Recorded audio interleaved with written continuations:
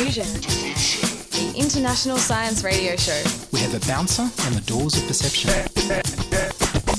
The good, the bad, the ugly. It gets pretty exciting. The myths, the truths. Toxicology. Astroseismology. Magnetism. The dark side. Genetically engineered potatoes. Planetoid. Planetoid. I love that word.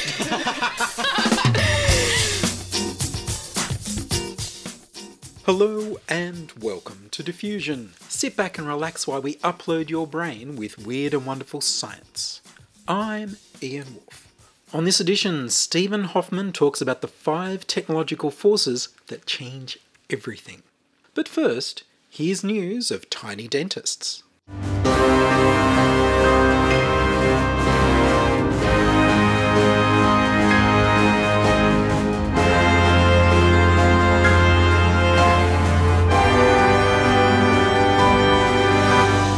Microdentists. A collaboration between the University of Pennsylvania School of Dental Medicine and School of Engineering and Applied Physics has led to microscopic robots that can clean the biofilm of plaque on your teeth that would otherwise require a dentist to scrape your teeth with a metal tool. Biofilms can grow on biological surfaces such as a tooth or in a joint, or on objects like water pipes, implants and catheters. Wherever biofilms form, they're very hard to remove, because the sticky matrix that holds the bacteria provides protection from antimicrobial agents. Previously, the University of Pennsylvania School of Dental Medicine had developed iron oxide-containing nanoparticles that work catalytically, activating hydrogen peroxide to release free radicals that can kill bacteria and destroy biofilms. When the iron oxide-containing nanoparticles work catalytically, they can be reused over and over. The University of Pennsylvania's own School of Engineering and Applied Physics had developed a robotic platform that used very similar iron oxide nanoparticles as building blocks for micro-robots. The movement of these robots is controlled wirelessly with a magnetic field. The dentists suggested to the engineers and physicists that they should team up.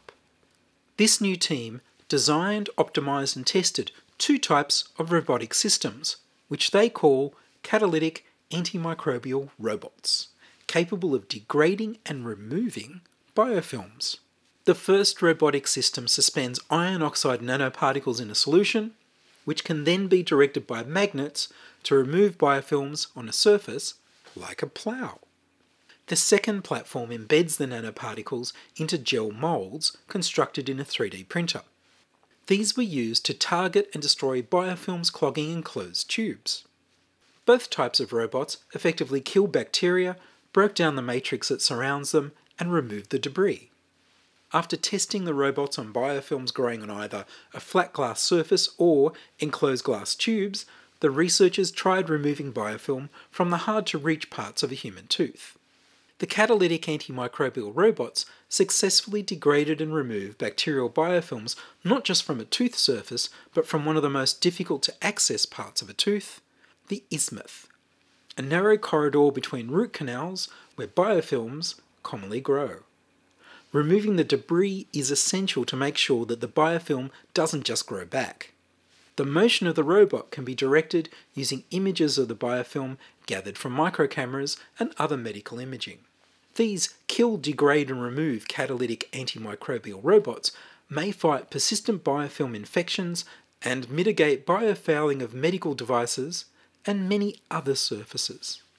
The Penn Center for Health Devices and Technology is connecting the researchers to business mentors and resources within the Pennsylvania University community to translate their technology into a commercially available product.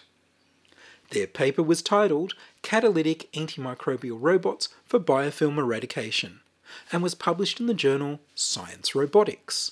A visit to the dentist might be a whole lot more interesting and hopefully much easier for both the dentist and the patient.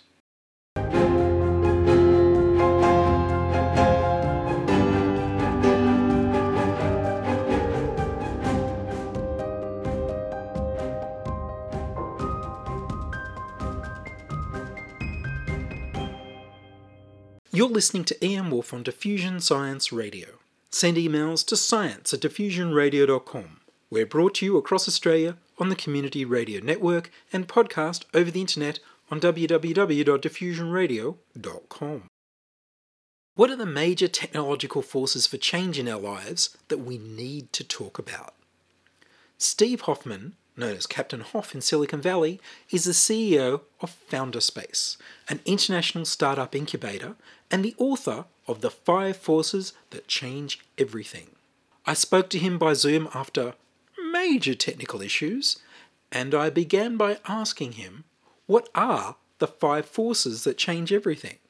So in my book, I delve deep on 5 fundamental forces that are going to change the future of humanity. And each of these is a technological force because technology, as we all know, is rapidly changing our society. I mean, just look at today, how new technologies are sprouting up faster than ever, and they're having a bigger impact than ever before. That is what inspired me to write this. You know, if you go back to the Middle Ages, you could go 1,000 years and virtually nothing changed. Life was pretty much the same as 1,000 years before. Now you go 1,000 days and it feels like you've missed out on everything. There's a whole new world, all these new apps, all these new technologies people are using. So in the next 10 years, these are the 5 forces I see that are coming really fast and really strong. Number 1 is mass connectivity. And what do I mean by that? I mean, the first wave of mass connectivity was Gutenberg's printing press, where we all got connected through the printed word. And then, you know, different forms, radio, television, the internet, mobile. What is coming next? Well, what's coming next in mass connectivity, which is this driving force for humanity, is brain-computer interfaces. What happens when we embed chips in our brains or even use non-invasive technologies to read our brainwaves, which is literally could be a little device you put behind your glasses or a headband you're wearing.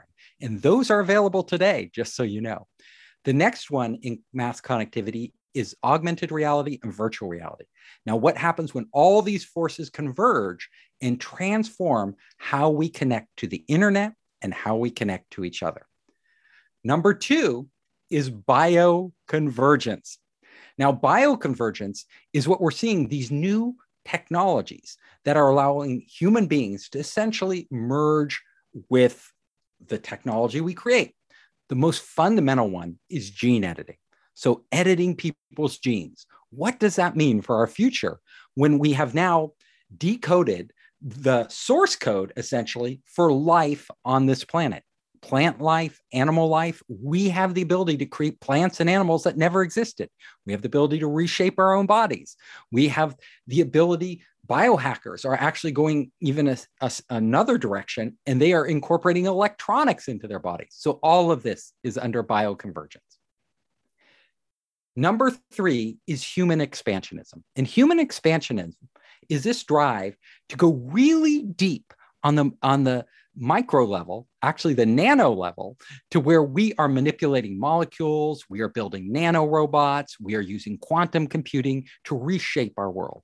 And at the same time, go really broad and far into space travel. So we are expanding down into the invisible world and up into outer space, you know, with Elon Musk and Jeff Bezos and Richard Branson, all pushing this wave of space technology. And these, again, will fundamentally transform us.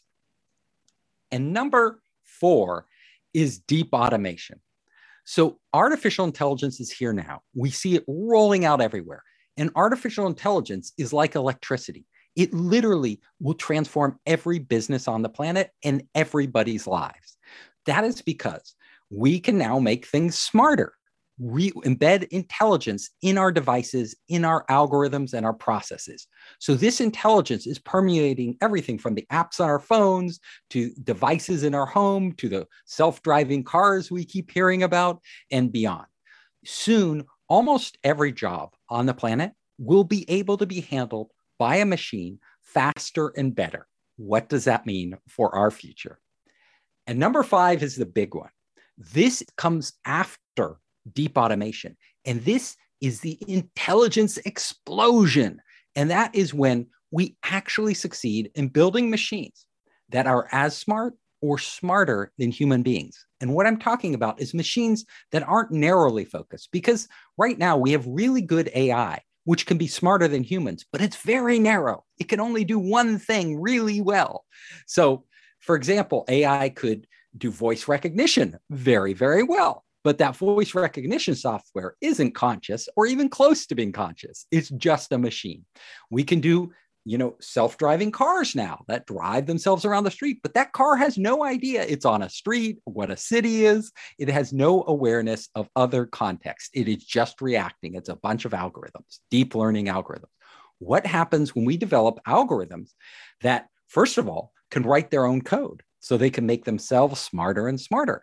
And they make themselves so smart at a certain point that they are approaching human intelligence and then surpassing human intelligence. How will this change us? Will we be living with computers that are the equivalent of sentient beings, living with computers that may be as smart as us or much smarter than us and have a greater awareness of the world and the universe? What does that mean for humanity? Those are the 5 forces and some of the questions I bring up. Amazing stuff to think about. And there's just so much going on. So in the world of mass connectivity, some of the things you mentioned there with the brain-computer interfaces, like there's issues. If you have hardware implanted inside you, and as you say, things are going so fast, it'll be obsolete next year. So you have to take it out and get another one in. You probably will. And upgrading your personal hardware on your body will become routine. Now, they'll build the hardware so that it can be upgraded. First of all, upgraded through software, as we know. So routinely, if you get a chip implanted in your brain, and that chip is allowing you to connect to the internet and communicate to the internet and possibly connect to other people and actually start to understand what they're thinking, even not just consciously, but subconsciously, in a whole host of other applications. I call these brain-computer applications. They will be coming. So instead of using our trusty cell phone everywhere we go, we won't need a cell phone because literally everything we think will be communicating with the cloud. Now, this software will upgrade itself automatically. And then the hardware, they will need to design it so it can be easily replaced. Now, you talked about having a chip in your brain. And this is something that Elon Musk has talked about and a lot of other people. And actually at Brown University and Duke University, they're really experimenting now with putting chips in people's brains. Now, these aren't everyday citizens. These are people with severe medical conditions like locked-in syndrome, where they're completely paralyzed. And so for them, taking the risk and having a chip implanted in their brain that will actually give them some sense of agency over their life is it's not a big risk, right? Their life is already very limited. And these chips can actually allow them to control robotic arms and feed themselves, to drive wheelchairs, even to message on the internet. So people with chips in their brains today can do this. This technology is here. Today, these chips are hard to upgrade. And honestly, the chips, they're not perfectly designed. They can corrode within the brain and, over time, and that could cause problems. We haven't seen all the problems yet, but we're just at the beginning of this. So, but in the future, honestly, for most of us, by the time we feel comfortable, if ever, getting chips in our brain, those chips, they'll have to really last a long time. And when we want them removed, they'll have to be able to be removed safely. And that's a big issue. It's actually an issue that scientists are concerned about. They're saying, look, we have this technology now to put chips in people's brains and actually do a lot of things. But these chips, they're not yet designed to be fully compatible with biology. And we still have a lot of work to do in that area. Perhaps it'd be better to have something on the outside. Yes. You were mentioning in the book that there's things like there's tattoo, EEG electrodes and various other things. Maybe you could still access the brain from outside and then upgrade things as often as you like. Yes. So this is probably the one that's going to go mass market. I mean, Elon Musk likes to think we're all going to get a chip in our brain, but honestly, most of us will probably be pretty reluctant to do that, at least at first, before we see any benefits from it. So right now on the market, you can go on Amazon and other websites, and you can actually buy a brain-computer interface, which is no more clunky than this headphone I'm wearing right now to do this podcast. It's literally a band that you can put across your forehead called EEG, type technology that can read your brainwaves. Now, there's a company, Interaxon, that makes the Muse. It's one of the more popular ones out there. And if you put this on, it can help you do things like meditate, kind of get feedback on your different brain states so that you're more aware of how your brain is functioning, whether you've slept well, whether you're able to concentrate, whether you're able to relax, these sort of things it does well. But it's not sophisticated enough by a long shot yet to read your thoughts. So that is still coming. And those are in development, like DARPA, which invented the internet, the US military, and a lot of other big companies like Apple and Google, they're all experimenting with this right now. They're not talking about it because it's a little distant. But I tell you, them and a lot of startups that I work with personally, they are developing these technologies and they are really serious about having a device called non-invasive, means you don't have to drill a hole in your head to get it in there, that you can literally put on your head like you would a pair of Bluetooth headphones and walk around and connect to the internet. When will these come? People are asking, when will it come? Well, it's here now, but when it will really take a quantum leap and allow us to really merge our brains with that, all that information out there in the cloud, when that will come, these technologies don't emerge in a linear fashion. Like it's literally like, we don't have it, we don't have it, we don't have it. And then the next day you're going to see, wow, it's here. You know, like when the iPhone launched, you're like, whoa, like this, you can actually do this with a phone. I didn't see it. For most people, they didn't see it coming because they weren't tuned in. So this technology could come anytime. And I'm telling you, it could come within the next 5 years, 10 years, or further out. We don't have until it's here, we never know the exact date. But it will happen, and it will happen in for sure in most of our lifetime. Well, some of these gadgets claim to stimulate your brain to make it easier to learn certain things. So there's a bit of writing as well as reading. There's a band you can put on with a bit of direct current stimulation that's supposed to make it easier to learn to do physical things like play an instrument or learn sports. Yes, and these things kind of sync up and tune your brain waves to put you in that mode where you're better able to be creative or learn or concentrate. But these are pretty primitive. They're still primitive. What we're talking about, or at least what I'm talking about in the 5 forces, is true mass connectivity. And that means it would not only be as good as the internet, how we communicate now on a phone. You know, we're tapping a phone. Now, tapping a phone seems very convenient and easy and productive, but it's still slow. Like, think about it. You're literally tapping on this device. What happens when you can, at the speed of however fast you can think, all of a sudden information is transferring? That is the quantum leap. That is where we are going with this technology. And it may seem like science fiction, but literally, like I said, in the lab, they've been running amazing experiments. They have monkeys out there with chips in their brain, and a monkey can literally do all sorts of things, control robots, you know, drive around in a little vehicle just by thinking. So there's no reason if a monkey can do it, we can't do it in the future and in the not too distant future. They also did an amazing experiment at Duke University. They had 2 rats in separate cages in separate cities. But each of these rats had a chip in their brain connected to the internet. One rat saw a light going on, and it learned that when that light goes on, it can press a button and get food. The other rat never learned this. But as soon as its brain was connected to the first rat, instantly it understood how to get the food, even though no light went on in its cage. It knew when the food was available. Why? Well, what they did and what they proved was they could transfer information from one living brain directly to another living brain over the internet. Imagine us reading one another's thoughts over the internet. No more texting. Texting will seem so slow. We can literally read each other's thoughts. They did other experiments where they had monkeys work together to solve problems. They called it the brain net, where they're actually wired together. And the monkeys didn't know that they were working together. They didn't realize it, but on a subconscious level, they were able to solve problems that no single monkey could do alone because each monkey only got part of the information. So they couldn't solve the problem alone. It was impossible. Yet when they were connected, they solved the problem. So we're going to see a world where our brains are wired together, and then we get this super meta brain of all of these brains in humanity, way beyond the internet now, working together both consciously like we do today, but also on a subconscious level. We have never seen anything like it, and it's going to radically transform our conception of the world, the universe, and ourselves. That's got the benefits of sort of a super collaboration where we can work together in ways we've never been able to do before. And then it's got all sorts of security and privacy issues where people might get into your head that you don't want into your head. This is a really important issue you bring up, because we have barely begun to understand the internet and our own privacy concerns, and we haven't done a great job of managing our privacy on the internet.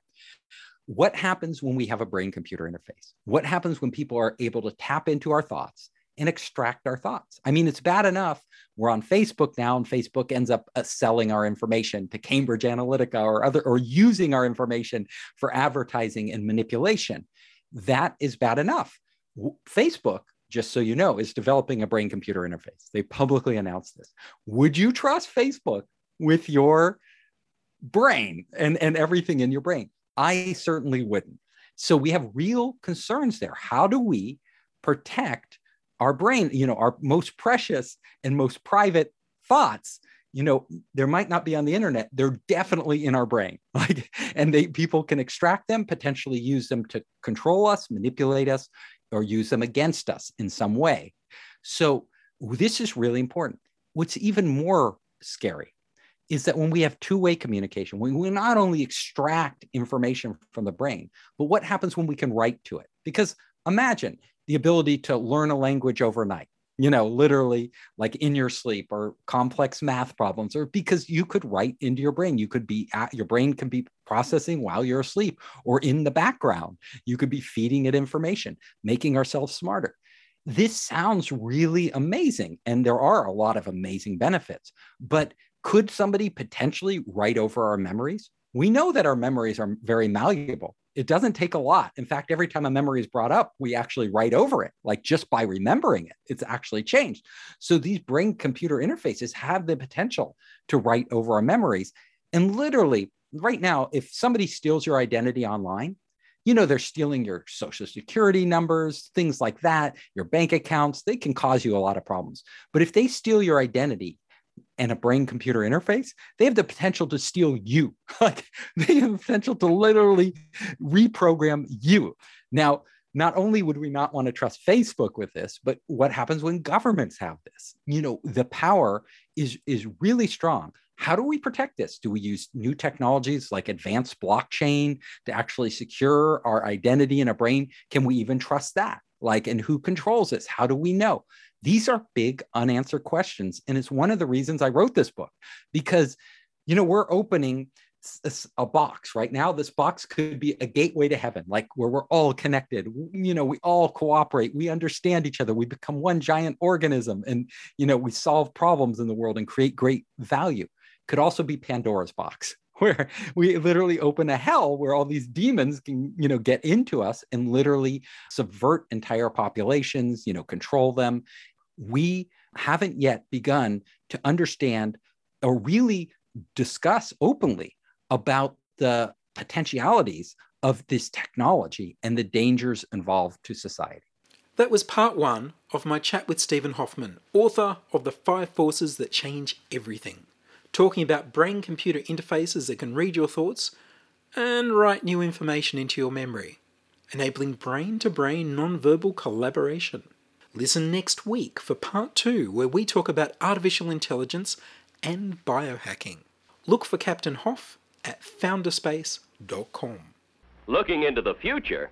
Why, here at the Bell Labs, it's part of our duty to look as far ahead as possible. The telephone of the future will be an even more prominent and versatile part of our lives than it is today.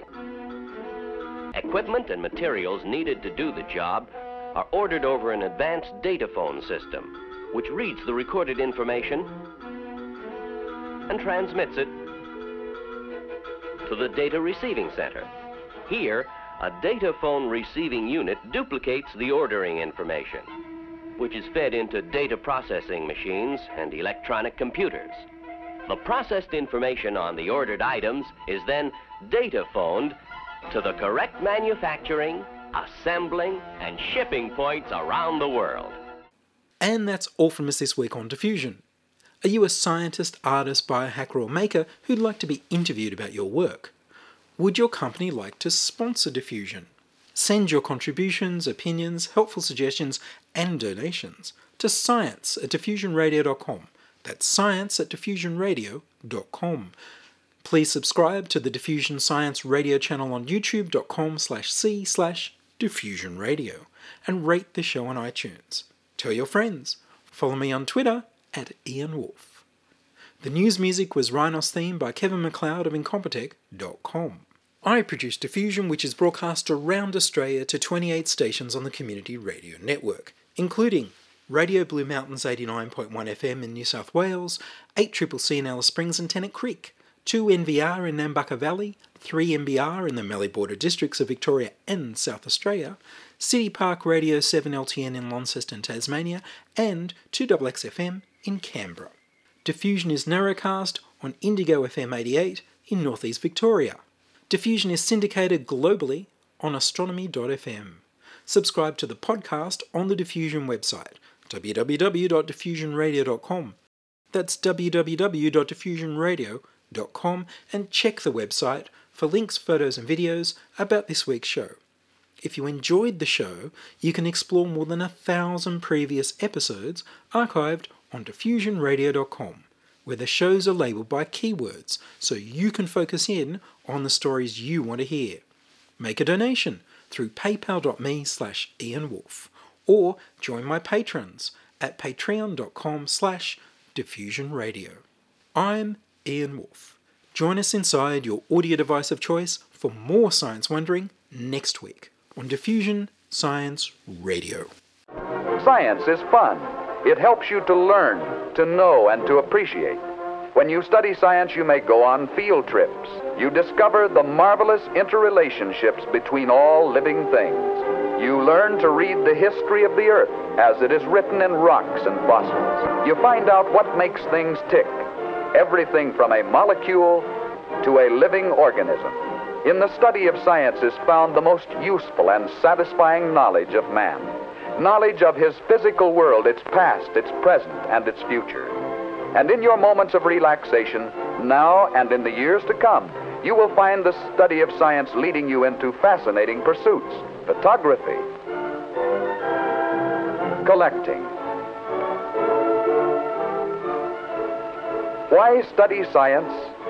Study science because you will find in the study of science a richer, more rewarding life.